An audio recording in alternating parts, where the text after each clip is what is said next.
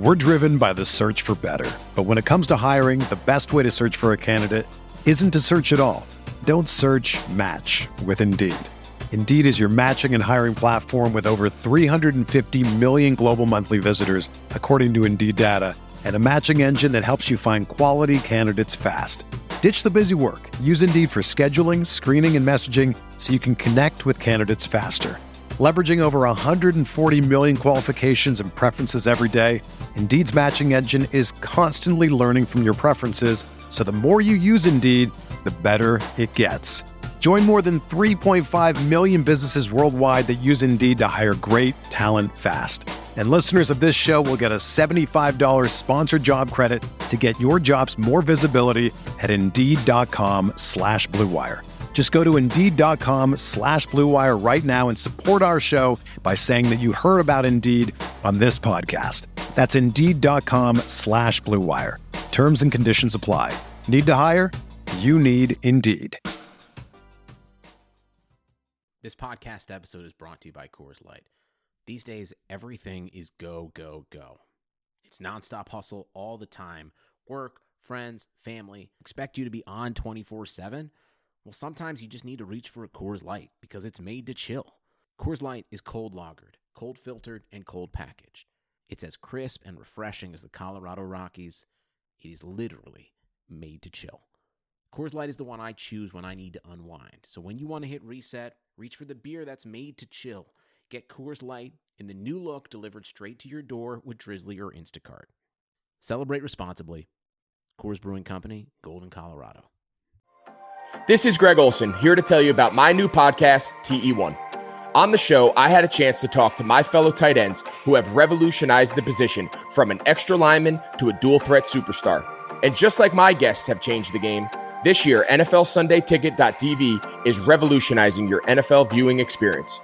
Stream all the live out-of-market NFL games every Sunday on your favorite devices and never miss a moment from your favorite players. Visit NFLSundayTicket.tv and use the promo code GREG88 at checkout and get 15% off your subscription.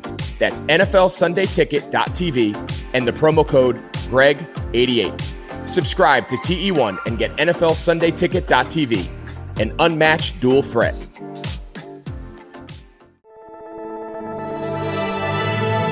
Blue Wire. New England sending QB Jimmy Garoppolo to 49ers. We believe we found the right guy. Garoppolo, quick pass, caught by Kittle. He dives, and he's in. Touchdown, 49ers.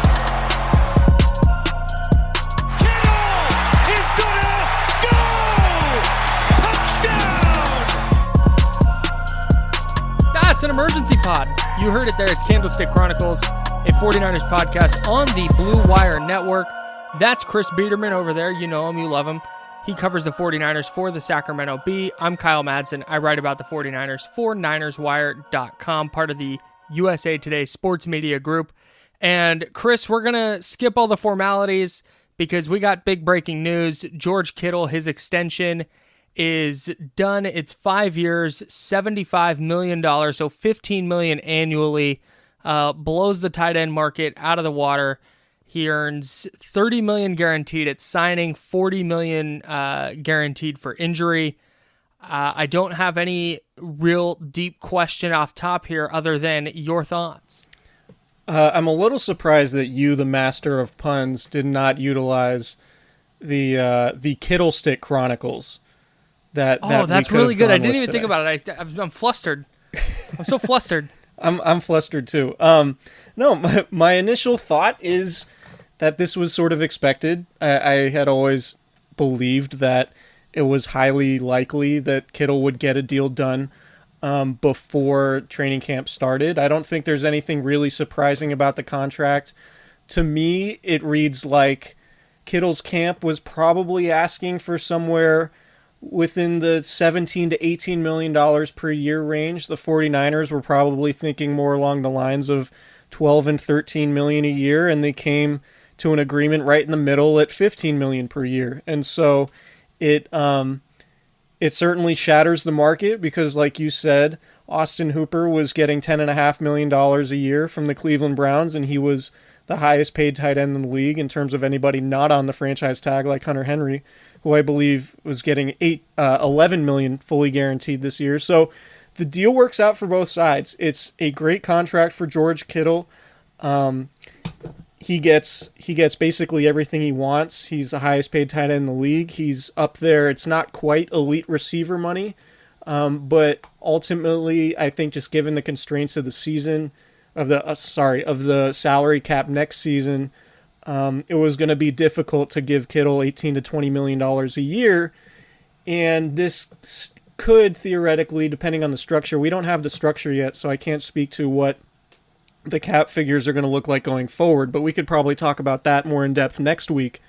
But this looks like a deal that's pretty palatable for the 49ers in terms of being able to sign some of their other key guys, and we've talked about it a lot, like Trent Williams is a free agent, Richard Sherman is a free agent, Fred Warner is a free agent, not a free agent, but needs a new contract after the coming season. So all those guys are free agents after the season. Warner is eligible for a new contract after next season, I should be clear. But it's good news for the 49ers. It's good news for George Kittle. Both sides need each other, and I think it's a welcome signing for me because now we get to focus on football, and we'll be back on the practice field this weekend. And the pads come on for the first time in practice on Monday, so we'll actually be able to write about football things rather than contract stuff, which I'm really looking forward to. Yeah, it felt like it was going to hang over the team all season, especially since I think something that made people uneasier than normal, because Kittle was under contract, and he had reported to training camp, and all signs indicated that he was going to play this year. But the longer this dragged out, the higher the likelihood was that he wasn't going to wind up back in San Francisco. And I think that the worry stemmed from, for what month is it? August? 5 months ago, the Niners traded DeForest Buckner, who they said all the nice things that they're saying about Kittle, or about who they say all the nice things they're saying about Kittle. So I think there was a little bit of, I think Niner fans were kind of on high alert, and you saw that online with the hashtag #PayGeorgeKittle. I don't think the 49ers needed an online movement to decide to give George Kittle the money that he got. Was there ever a point that you thought this wasn't going to get done this offseason? Not really, particularly when Kittle did report to training camp, like you mentioned. He wasn't holding out. I think that would have created a certain feeling of resentment from the 49ers from the fact that, they really prefer negotiating with people who do show up.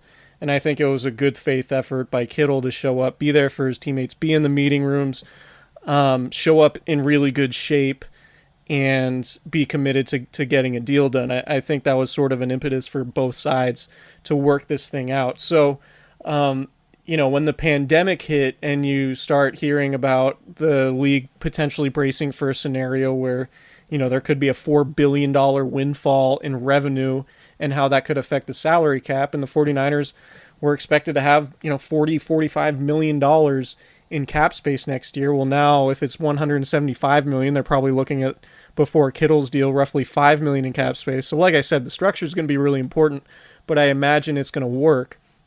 But I'm curious to see if they'll have to get rid of guys like Quan Alexander or Weston Richburg after the coming season to make all this stuff work and pay all the other guys that were mentioned. But no, I never felt like this was going to get ugly. Knowing George in the limited capacity that I do, I don't think he had really that type of standoff in him. And I think it would have been really difficult for the 49ers to go into the season without rewarding Kittle, particularly after what happened with DeForest Buckner, because of just, trading him. You basically trade DeForest Buckner because you need to pay George Kittle. If they were to trade Buckner and then have this Kittle thing really draw out and take a lot longer and bleed into the season, then it really would have been problematic from that standpoint. So the fact they traded Buckner and then got the Kittle deal done says to me that the 49ers are sort of on the right track in terms of the way they're going about all this stuff.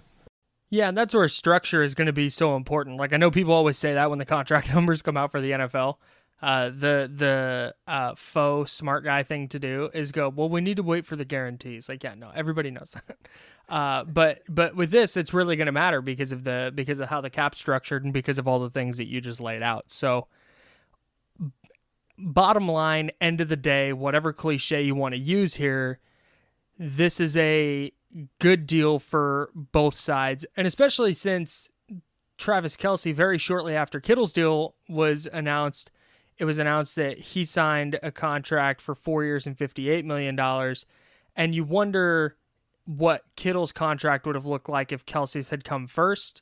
But I'm guessing the Chiefs were waiting for Kittle's to get announced so they could go just below that. Because Kittle, I think, because of his blocking, is a little more valuable than Kelce, but we're not going to debate that on this podcast. So if you had told me at the start of the offseason that this is the deal the Niners were going to get and the deal Kittle was going to get, I would have bought it because it seems like, it just seems right. Like it feels like, yeah, 15's probably the right number. Totally agree. I think it's the right number. I think it's good for both sides. And I don't know how much more analysis I don't have a lot. we really need to dive into. We've talked about this contract so much over the last few weeks now. I feel like we've said everything that could be said about it. But there's good news is that on the horizon, maybe at some point, I'm going to do a little bit of work, do a little bit of schmoozing, and perhaps get the man himself on the podcast at some point before the season starts. Nick Wagner, I feel confident is going to be coming on the podcast in the near future. I meant somebody else. ESPN's Nick Wagner. ESPN's Nick Wagner. National platform. Nick Wagner. Yeah, no, that'd be awesome. That would be very, very fun. So until we know what this does to the Niners cap situation this year and next year and beyond, it's hard to come up with anything more than like, hey, this is a good deal for both sides. And no matter how it's structured cap-wise, I think it's going to be a good deal for San Francisco because there were discussions on Bay Area radio of like, what if they give him 18 or 20? And that might have been the case had the pandemic not hit and the salary cap situation gotten so out of whack. But 15 feels like the right number. So that's what I've got for now. Yeah, I think if it were 18 to 20 million, we'd be talking about it differently and wondering, wow, is he really worth that? Would the 49ers have been better off trading Kittle for multiple draft picks? But I think 15 is a palatable number and a good number for Kittle, and it works. All right. That's all we've got to say. That's all we've got to say on that, I think. Not so many fire takes about the Kittle contract. What if I told you he's not worth it?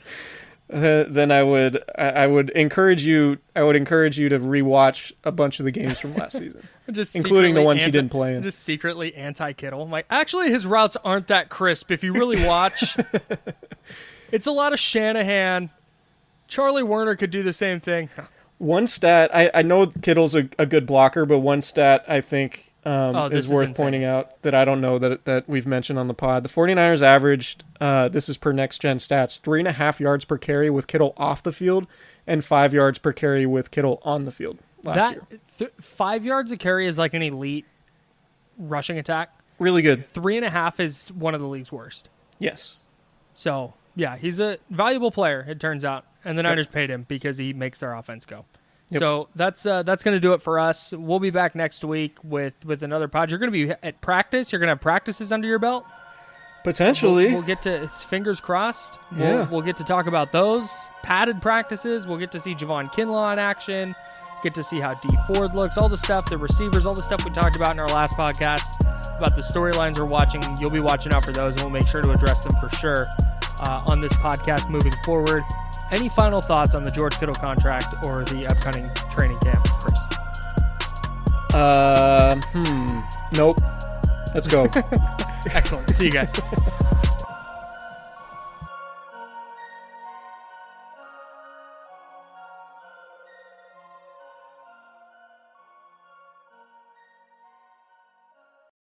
For the ones who work hard to ensure their crew can always go the extra mile, and the ones who get in early so everyone can go home on time, there's Grainger, offering professional-grade supplies backed by product experts so you can quickly and easily find what you need. Plus, you can count on access to a committed team ready to go the extra mile for you. Call, click Grainger.com, or just stop by. Grainger, for the ones who get it done.